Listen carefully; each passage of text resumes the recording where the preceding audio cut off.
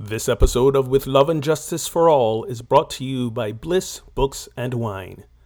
Bliss Books and Wine is an independent black-owned bookstore for wine enthusiasts and book lovers. Listed as one of the black-owned bookstores in America that amplify the best in literature by OprahDaily.com, Bliss Books and Wine is your go-to for all your favorite titles, including ebooks and audiobooks. And when we buy from black-owned businesses, we are helping to create a world of racial equity. When ordering online, use the code 846BOOK for a 10% discount. That's 846BOOK for a 10% discount at blissbooksandwine.com.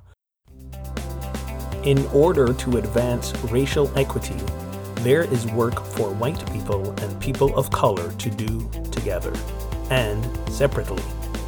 The Project Sanctus affinity groups provide safe spaces for people to work within their own racial and ethnic groups.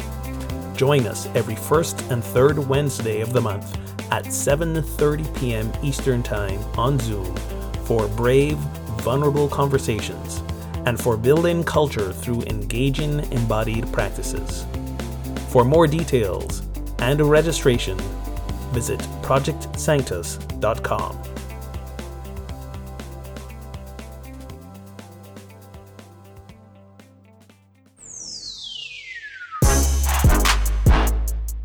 Exploring the healing and culture building practices of embodied anti-racism. This is With Love and Justice for All with Reverend Ogun Holder and Reverend Kelly Isola. Hello, everyone, and welcome to episode 74 of With Love and Justice for All, the podcast that is dedicated to having conversations around embodied anti-racism, dismantling oppression, fostering liberation, and discussion around the special challenges that arise as spiritual seekers and spiritual communities. I am Reverend Ogun Holder, here with my partner in crime, consciousness and co-creation, Reverend Kelly. Hello, Kelly. Oh, Kelly, you're muted. Come on, Zoom 101. Both must be tired today. We're having a Friday. Yes. Well, right. I do physical therapy on Wednesdays and Fridays, and I have been upping my, I've been introduced to weightlifting and trauma-informed weightlifting, by the way. It is a thing. Yes, it is. Anyway, I've been personal best this week, 170 pounds deadlifting and 240 pounds leg press. Nice. Well, congratulations. And so I'm a little tired now. You're a little tired. Brain ain't functioning at all. But it's all good. Yeah. We got you here. Glad you're here, and glad those of you who are listening are here all around the U.S. and around the world in countries like Barbados. That's where I am. Ukraine, and it's not me listening because I don't listen to whole episodes. So it's not me. In case you were wondering. Cool. Barbados, Ukraine, India, Japan, Ireland, Mexico. If you too want to join in on the conversation in real time, you can do that as we live stream this recording on Facebook at 3 p.m. Eastern-ish on Tuesdays and Fridays. And you can find us on Facebook. Just search for Project Sanctus or at Get Our Holy On. And if you want to, you can also leave a voicemail at 413-GET-HOLY. That's 413-438-4659 for those of you without letters on your phone. And you can email us at either Ogun, O-G-U-N, or Kelly at projectsanctus.com. Today's episode, we're calling #Florida So White and other headlines. This is our headlines episode where we have some discussions around a few headlines that you might have missed during the course of the week that pertain to the work we do around dismantling oppression. So before we get to those headlines, Kelly's got a few invitations for you. I do, just a couple. And the first one is, our 846 book club is still going on, and you can still join. I mean, there's just a couple of classes left. But you can always still join. It's on Tuesday night, 7:30 to 9:30 Eastern. And you can go to projectsanctus.com and look under 846 Book Club to register. But the exciting, and well, wait, before I get to the exciting news, the book we're working our way through is called American Detox, The Myth of Wellness and How We Can Truly Heal. And the book is just really dense and very, it brings stuff up and really makes us think and look into the wellness industry, which isn't really making us well. In most cases, it's making us worse because it's rooted in perfectionism and white supremacy and individualism, and so it's about moving beyond that model to really collective care. So the exciting part is that the author of the book, Carrie Kelly, is going to be joining us on the last class, February 7th. Very excited about that. She's been doing this work for decades, for a long time, and she tells a lot of personal stories of her own detoxing from that myth of wellness, the addiction of that, and she's very active in the world in racial justice and dismantling white supremacy. So anyway, Carrie is going to be joining us on the last night of class, February 7th. The other event and are we going to have her on the podcast at some point? Yes, we are. We just have that same week she'll be on the podcast, just all right, nailing down which day and time and that kind of thing. So cool yes, so stay tuned for that as well. We also have an event coming up, Play Shop, we're calling it, based on Do the Work by W. Kamau Bell and Kate Schatz. And we're doing it, and we're going through the book, which is an activity book. It's an anti-racist activity book. It's really not here, read these chapters and we're going to talk about them. It's really all activities. And we're going to do that on February 11th, 18th, and 25th from 10 a.m. to 1:30 p.m. Eastern. And we went through the book in the fall. We did a 5-week series kind of thing. There's so much in it. There's so many activities and so many ahas and things to learn and engage with for everybody, like really helping everybody find their lane in doing embodied anti-racism work to dismantle systems of oppression. So again, projectsanctus.com, go under the events. We had an amazing time last time we taught it. People were really engaged. And even if you did it once, come again, because there's a lot. You can't get through all of it. But it's truly an activity book. All righty. Thank you. Thank you for those invites. I'm excited about having a conversation with Kelly. Kelly. She is a Kelly. You're a Kelly.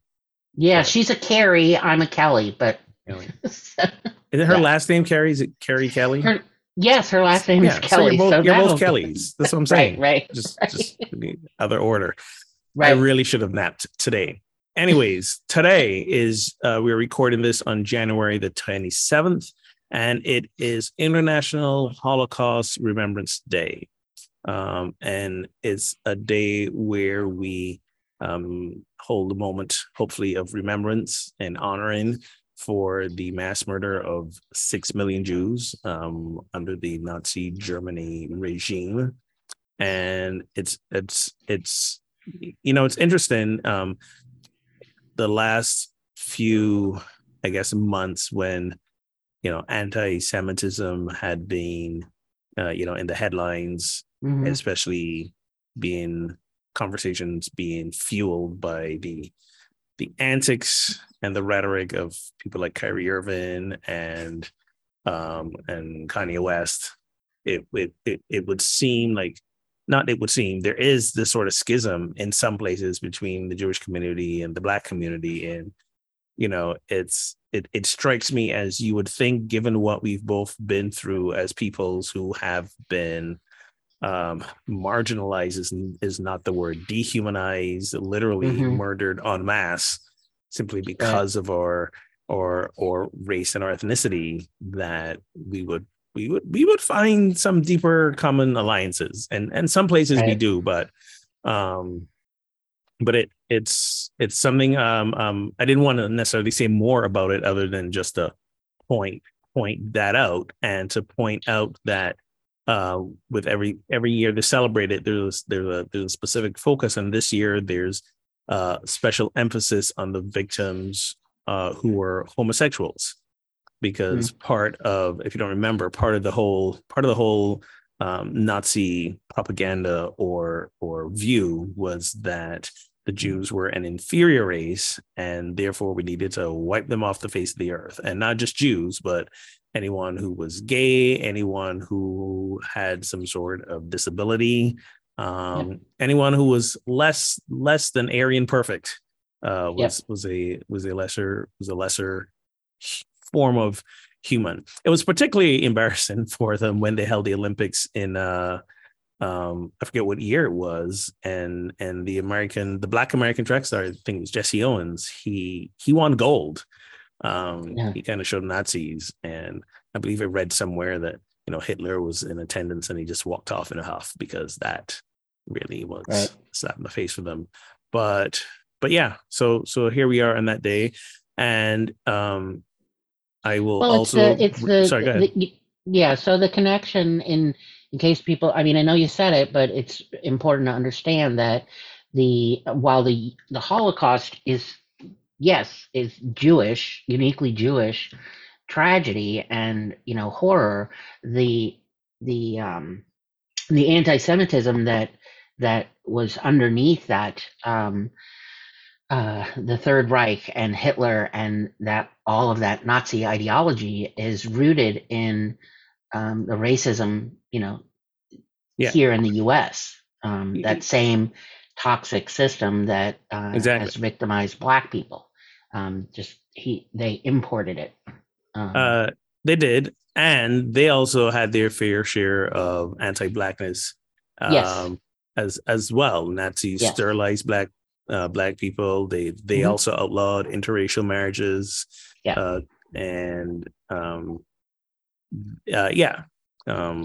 And things like that. So they like I said, they weren't a fan of Black folk either. No. And talking about it today, because it's one International Holocaust Remembrance Day, and it's anti-Semitism and racism of white supremacists. Both of those, they're on the rise here in the U.S. Yes, they are indeed. And one of the things I forgot to mention earlier is that I will be putting the links to these articles in the Facebook comment section of the video feed, and they will also be in the show notes on whatever podcast platform you are listening on. So you can go in there and take a couple deeper dives with the articles that we are mentioning. And that one, this particular article I'm looking at, came out of the Grio. Great website. If you don't read those folks often. So speaking of so part of the connection to the next story around emphasis being made on those who were killed for being homosexuals, we just recently had good old Pope Francis coming out and once again making some progressive waves. I'm air quoting progressives. Yes. Progressive waves, because Francis talks a good talk, but there's not been any real change to church doctrine around, if you use Catholic Church doctrine at all. But we got to start somewhere, I suppose. Right. Well, like drawing the line between, the religious, the ideology or belief and legal. Yeah. He says that he criticizes anti-gay laws, saying being homosexual is not a crime, but not quite willing to go the next step and say that it's also not a sin. Right. Right. And I'm like, oh, you're so close. Just do it. The journey of 1,000 miles begins with a single step. Yeah. But again, this is again, in the context of the Catholic Church and Catholic dogma and doctrine, this is a pretty huge deal. I would say the industrial complex known as the Catholic Church. To your point, it's not a huge enough deal, but yeah. at least it is something. It is something to say that, you know, I don't know that for me, it's like straddling the line between saying people who are gay are not fundamentally flawed humans. I think in some way he's trying to say that without actually coming out and saying that. Well, there is a quote in the article, and it's one from the Washington Post. He says, "We are all children of God, and God loves us as we are, and for the strength that each of us fights for our dignity." So he's saying God loves us all just as we are, and I'm wanting him to say, including, you know, transgender, LGBTQ, you know, all, you know. Well, like you mentioned a couple of seconds ago, he's distinguishing between the sin and the crime. So one should not, some shouldn't be criminally prosecuted for. Right. Right. Is what he's saying. And it really is, you know, he's talking to a lot of the countries for which homosexuality is still illegal on the books. Some countries it is not reinforced. In some countries it is. And many of those countries are predominantly Catholic countries. In fact, here in Barbados, we actually only recently, I think last year or earlier this year or late last year, we finally got what we call the buggery laws off the books.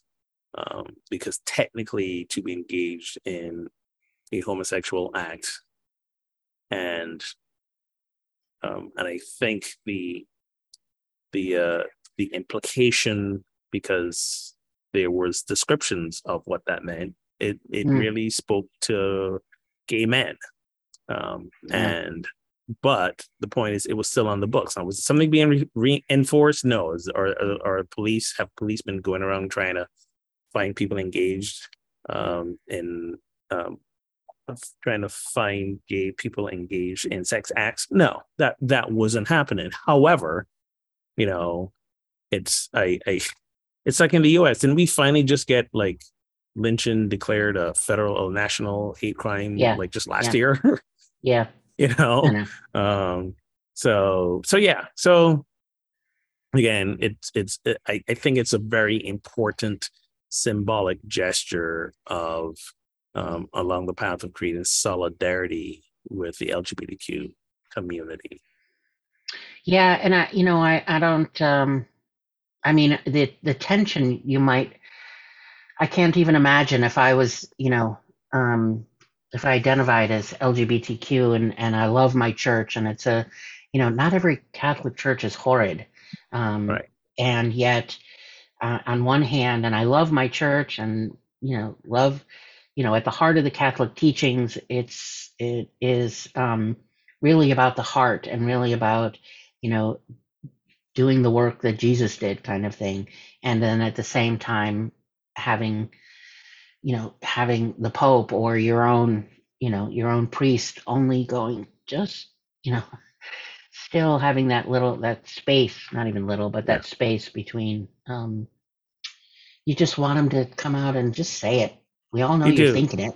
You do. And it's interesting that it puts, you know, legally married gay Catholics in an interesting position, right? Yeah. Because you know, in the US and in other countries where same-sex marriages are legalized, folks are not silos. So we have gay folk, trans folk who grew up in the Catholic Church and still consider themselves Catholic, whether they're culturally Catholic or actually practicing Catholic. And here's their church saying, you know, who you are is a sin, basically. Who you are is a sin. But then there's nothing they can really do about it because the law of the land says you can be legally married. So yeah, it's a pickle. It's a pickle for those folks. It's just, and I admire folks actually who are in that position, who stay within their respective churches and spiritual movements, that does not validate and support who they are. I admire that they're in there to, not necessarily to do the work of changing their religion or their denomination, but they are in there sort of like in the space of saying, we deserve to be in this space too. Right. So yeah. in and of itself, that is a brave act. It's almost an abolitionist act in a way. Like, absolutely, this is our yeah. space I'm not too. Invisible. You can't make me go away. Exactly. Yep. And I admire. I on one hand, I admire that, and also don't blame folks who go like, let's go find a safe space where we don't have to be the object of ridicule, where we don't have to put up with the rhetoric that says who we are is not valid. So all that to say is, whichever tact you take for whatever reason, there's no wrong answer here. Sometimes life's too short not to fight, and life's too short to spend your whole life fighting. Well, and I will. So the one thing I want to add before we go to Florida So White is there is outreach.faith.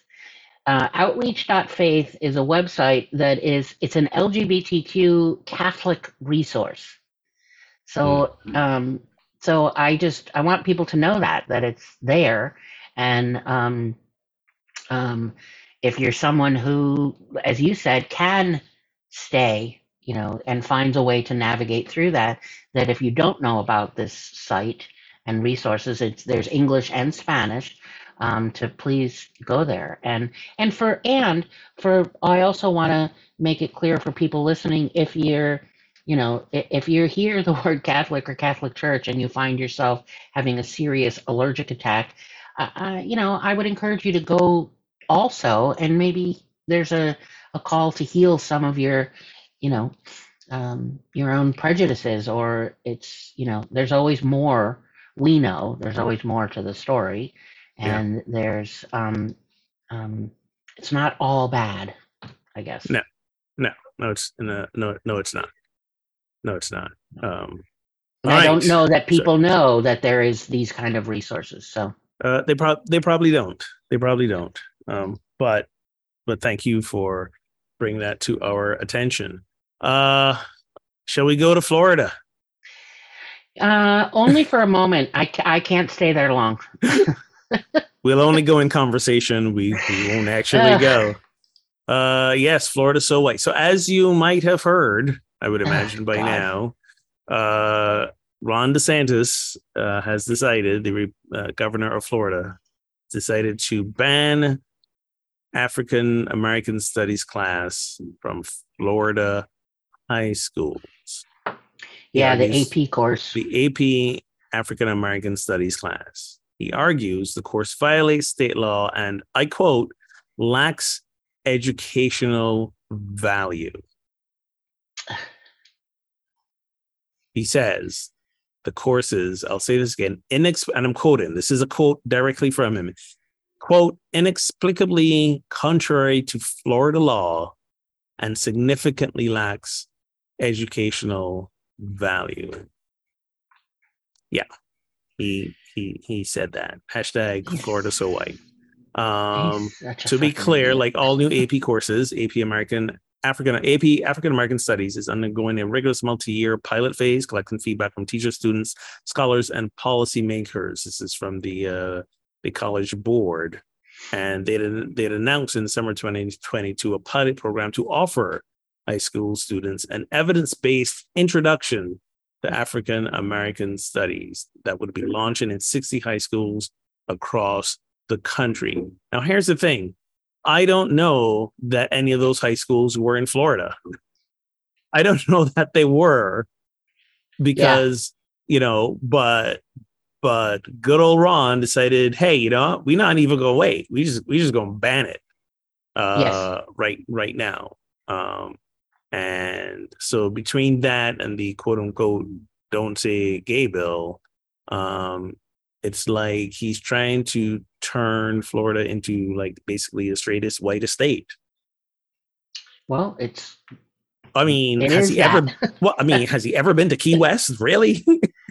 Well, so here's the other piece that's really, because this isn't disturbing enough, is that first of all, it's an elective. Yes. Right. So there's a lot of AP classes that they just have different required, elective, whatever. So this is an elective. There's also AP courses on German culture. He's okay with that one, apparently.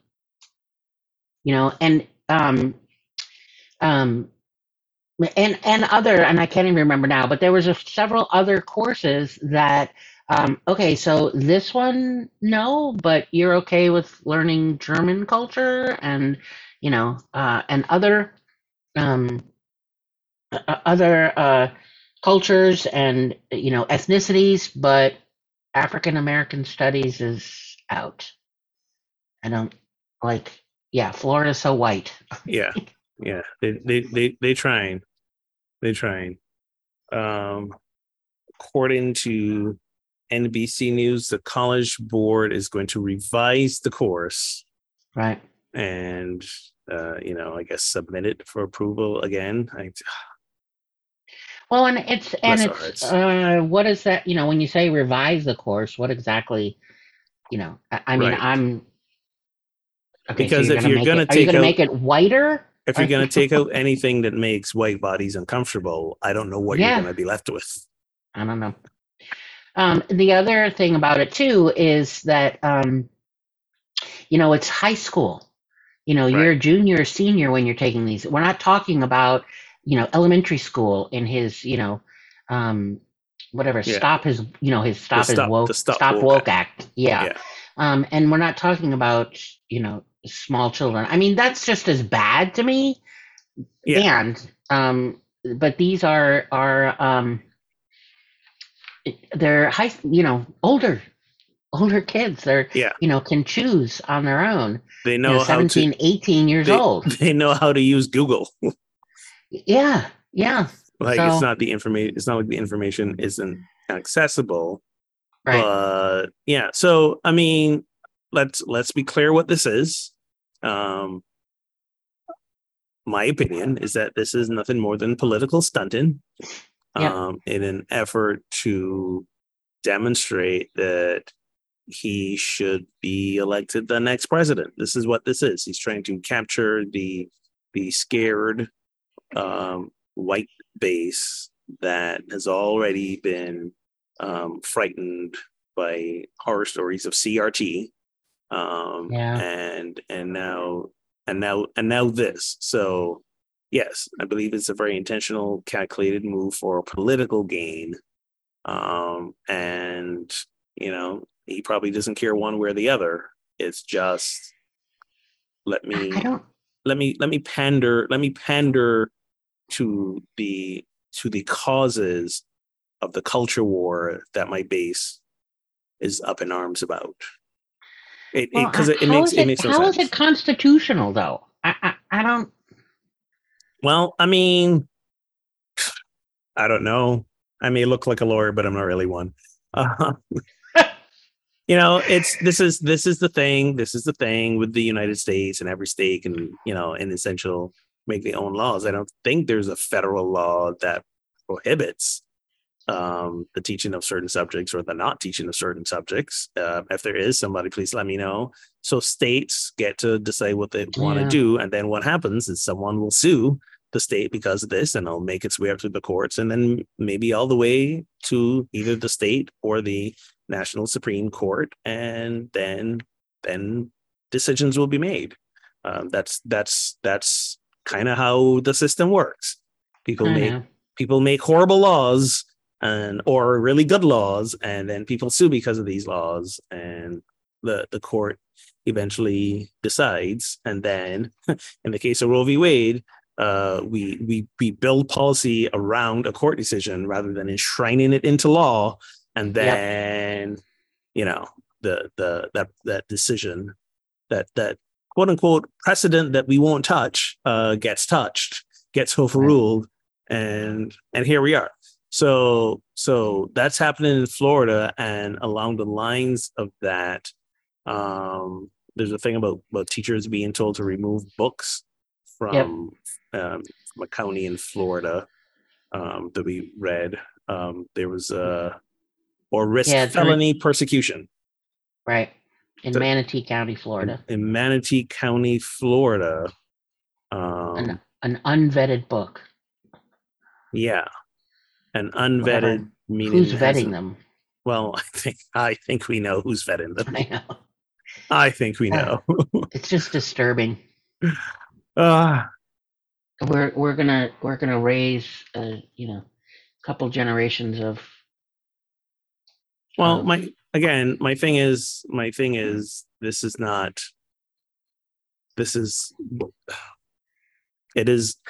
yes, it is political stunting, but I think maybe what you might have been alluding to earlier that you didn't say was this is that retaliation is so strong a word, but I think that's what it is. It's scared white bodies retaliating against what they see as Black folk and queer folk encroaching into their space, having too many rights and liberties, and it scares them. Well, I think what scares me too is if you don't live in Florida and if you don't live in Florida, you think, well, this doesn't really apply to me.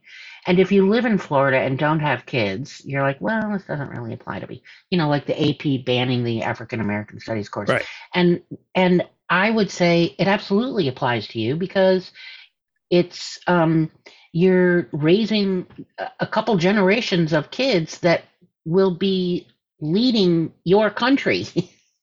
And do I want, people ill-equipped, ill-educated that are not connected to our complete American history, that are, building generations of overtly white supremacists. Yes. And I was going to say, if we want a taste of what that could look like, just look at the MAGA wing of the current Republican Party. Yes. They're already there, and it's not pretty. It's not pretty at all. So there's that. Yeah. I don't know how I could be a teacher in Florida. I know. And, back to the point we were making earlier about queer folk in Catholic spaces. They're there, I believe, for the right reasons to not let the entire system be taken over by teachers and school board members who want these policies to actually teach the kids. It's an act of defiance in many ways. So again, I'm very grateful for them and admire their fortitude, their resilience, their courage. I taught in public schools for 10 years and I left for so many lesser reasons than this. Yeah. I just like teaching is hard. Teaching is hard enough. And and I'm just talking about like just what happens in the classroom. And that was enough to burn me out. I didn't have to deal with this nonsense that so many teachers in states like Texas and Florida have to deal with, and they still stay. And they're true heroes, and they stay for they stay for a pittance of the salary that they deserve, and that's the whole other thing with it as well. Well,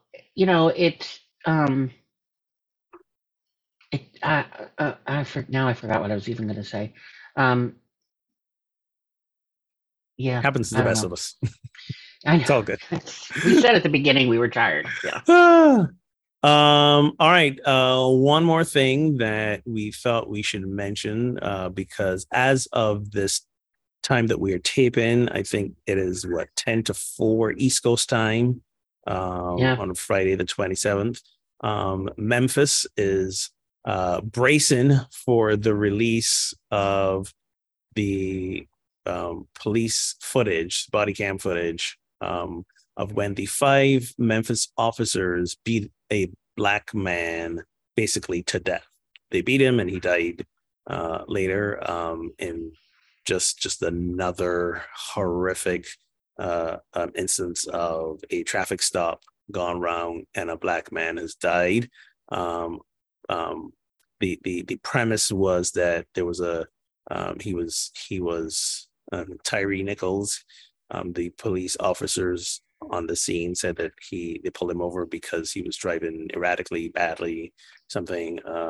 The actual police commissioner said the video doesn't necessarily substantiate that, so that's going to be interesting. The family's already seen the video and they're like, yeah, this is heinous, reckless, and inhumane is what the police director of Memphis calls it. And the family is equating it to, I think it's the family and maybe others are, and the family's legal team are comparing it to the police beating in 1991 of Rodney King. Yes. In Los Angeles. Yeah. Which was, if you remember that, you saw it. Oh, yeah. That was a brutal beating. That was brutal beating. And the family's already asking folks to protest peacefully, not to burn the city to the ground, which they are bracing for as well. To be clear, the 5 officers were charged Thursday with murder and other crimes. So that happened. What's making this case probably interested in some folks' discussion space is that it was a black man who died and all 5 of the police officers were black. So when we talk about police brutality, more often in our image, we have white police officers and a black or brown victim. And people then go like, see, it's not about race because the police officers were black. So one of the things we want to highlight around this discussion is the fact that police culture itself teaches brutality, teaches there is a racialization to it, which police officers can and do internalize, and regardless of their race and their ethnicity to begin with. So, even when you look back at George Floyd's murder, all the policemen on the scene there were not white, as well. So a great book to read around this is Resmaa Menakem's My Grandmother's Hands, because he makes a distinction around white bodies, black bodies, and police bodies, and policemen. I pointed this out to someone, or the very first police, police system, police force in the U.S. was in Virginia, way back in the, I don't know, what was that, like the 1700s, I think. Don't quote me on that. I didn't look up the date.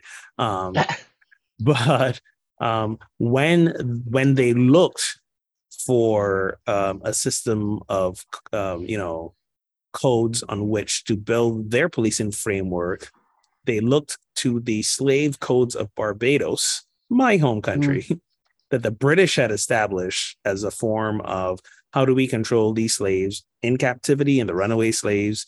Here's how we're going to police them.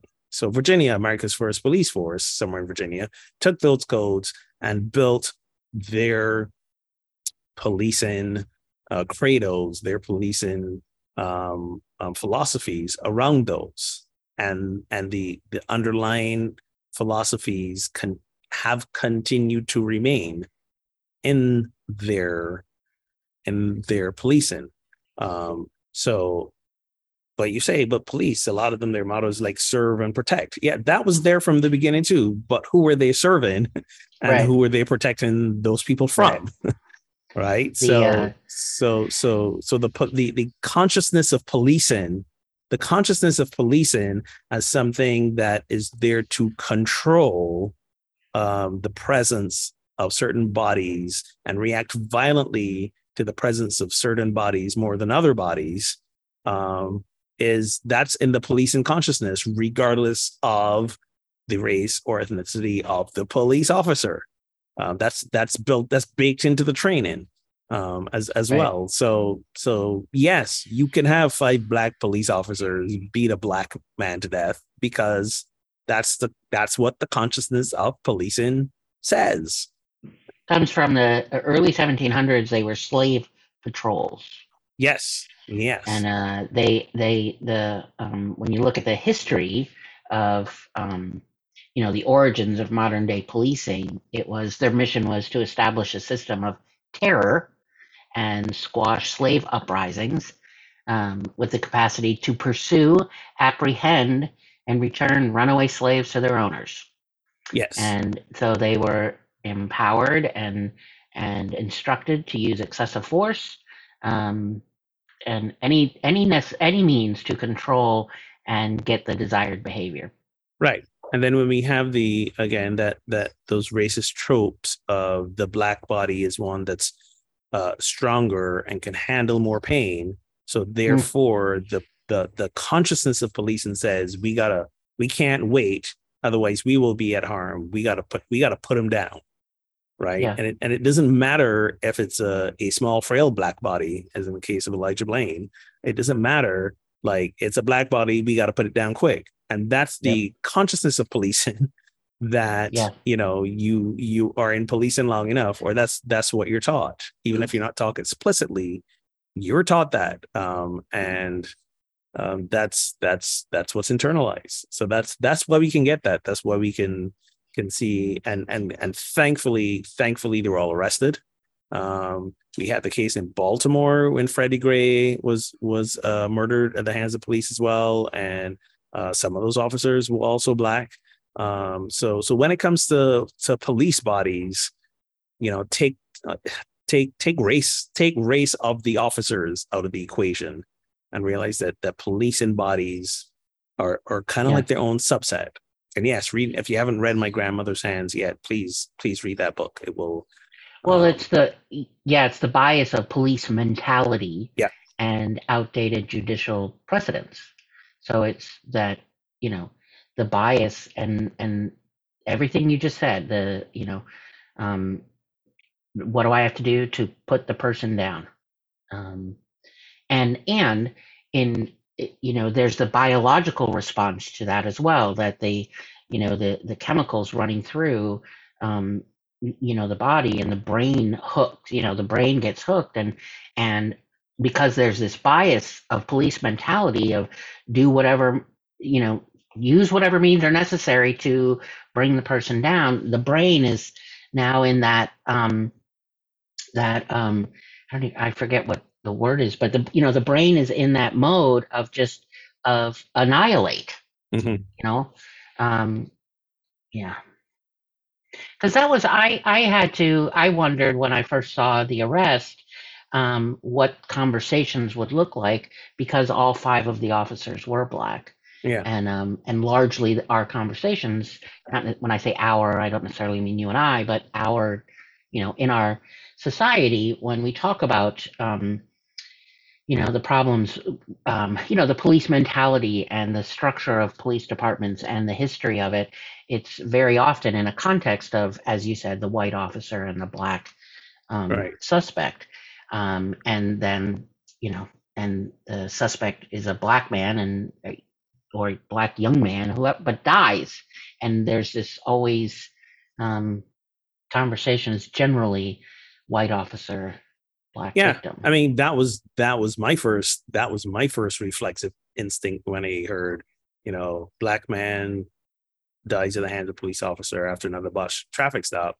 That was the first image in my mind as well. And then as I deep dived into the story and I realized police officers were black, I was like, oh, okay, that might be a little different, but it tracks. it still tracks. It does. But you have to, as long, in understanding the history, like what is policing, what's the roots for policing. And it's just, like when we talk about white body supremacy cultural norms, we've all been socialized, drank the same water, Yes. So we all, have, carry those norms within us, unconscious, and just because someone is not identifies as a white body doesn't mean that there's not necessarily, some behavior that is, a white body supremacy cultural norm, like that sense of urgency in production and output or perfectionism or Black people can be anti-black. We mentioned Kanye West earlier. Yes. Right. Yes. That is a thing. That is a thing. Let's wrap up with something a little more uplifting. You wanted to talk about Sam Smith. I did. Just because I love their work. The music. I just love the music. And Sam is. So Sam identifies as he's 30 years old, and he's been. I think they just see there. This is the other reason I wanted to talk about it is Sam Smith is a musician and fabulous musician, and their latest album is out. In 2014, Sam had a smash hit. It's called "Stay With Me." Sam is British, and that I think he was 22 or whatever then. Sam is now 30 years old and really identifies as non-binary with the pronouns they and them, which is why you hear me tripping over my pronouns, because the physically looks, the heteronormative, male with facial hair. And anyway, I wanted to talk about Sam and bring that forward because their latest album and song is just fabulous. And it's about authenticity, and it's about being who you really are, like in all your glory, and they're being the entire album is really vulnerable and singing and engaging the conversation about body image and Sam's own struggles around that. As a child, he had gynecomastia, which is where there's extra breast tissue, and so was bullied horribly in school, wound up having surgery. I think their parents did that, but it's just a wonderful album, and it's really speaking to me because I have my own struggles with body image, and just learning to just be who you are. I don't know that I'd even go so far as to say loving who you are, but just, the acceptance and all of you is welcome here. And if you're not familiar with Sam Smith, go to wherever you get your music, Spotify or iTunes, and just look it up. Okay. Look up Sam. We'll do. I'm not a huge musical fan. I know who he is. But they sorry. Did it myself. See, I know who they are, but it's a singular person. So should it be they is? I know who they is. No, they are. They are. Just, that right? Yeah. Okay. I know. It's I know who they are, and I know who they are more because of this than the actual music, and that's just because I'm not a huge pop music fan. Straight up pop music. So that's the only reason that I'm not but I'll take a listen. I confess it's not actually the whole album, but there are songs on it that I really like, and some of it's perfectly okay. Well, I'm sitting here. Does anyone put out an album anymore that we like all their songs? That's what I love about things like Pandora or Spotify, iTunes. I get to pick and choose. So I mean, and Sam honest. Will be at the Grammys performing, and I just it's the story of a non-binary person, and just they are great representation and really screaming, sort of to like wrap up, like put a neat bow on what all these stories have in common we're sharing today is that everyone deserves to be in all the spaces. Yes. And And if someone being in the space that we're in makes us uncomfortable, we get to check ourselves. We get to dig in and ask, why is that making? What about them? Let's learn about them. Let's learn about us. Learn their story. Learn how it relates to our story. Learn the ways that we have been unintentionally or intentionally making the space unsafe for them, and knowing that by doing that, we're also doing ourselves harm along the way. So that whole collaborative idea of dismantling oppression begins with the recognition of everyone belongs in all the spaces. Yeah. So he does. Sorry, or they. Sorry, they. I guess I was when I think about it, there's one there that it's called Gloria, and they actually recorded it in a cathedral. So there's like the choir singing. Yeah, and there's some R&B. Again, not every song. Please don't tell me it's a black choir, because I'm kind of okay. Because it's more white singers with a black choir is like. No, it's more of that when you think about a choir in a cathedral kind of sound. It's that more. So more like a high church sort of. Yeah, more. More of a choral experience, not a gospel experience. Yep. And kind of All right. Okay. Classical. Yeah. I will take a listen. I'll take a listen. Yeah. But I just wanted to celebrate the who coming forward and really taking up the space you're in. Taking up the space you're in, exactly, and standing there and boldly declaring, "I belong here too." Yeah. All right. So good for you, Sam. I'll take a listen.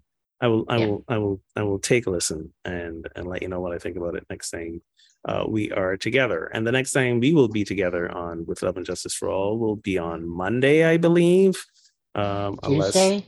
Tuesday, I believe. unless life says otherwise. See, I messed up because this week we recorded our episode late Monday night, and I was like, wait, when was the last time we did this Monday? Oh, but we usually record on Tuesday. So as long as everything goes as planned, and you know the joke, how do you make God laugh? Tell her your plans. As long as everything goes on plan, we will be back here recording Tuesday around 3-ish, between 3:30 we'll get started Eastern time. You can watch us live stream on Facebook, or you can listen to us after the fact on all the podcast platforms like Apple Podcasts, Google Podcasts, Spotify, Stitcher, Amazon Music, wherever you get podcasts.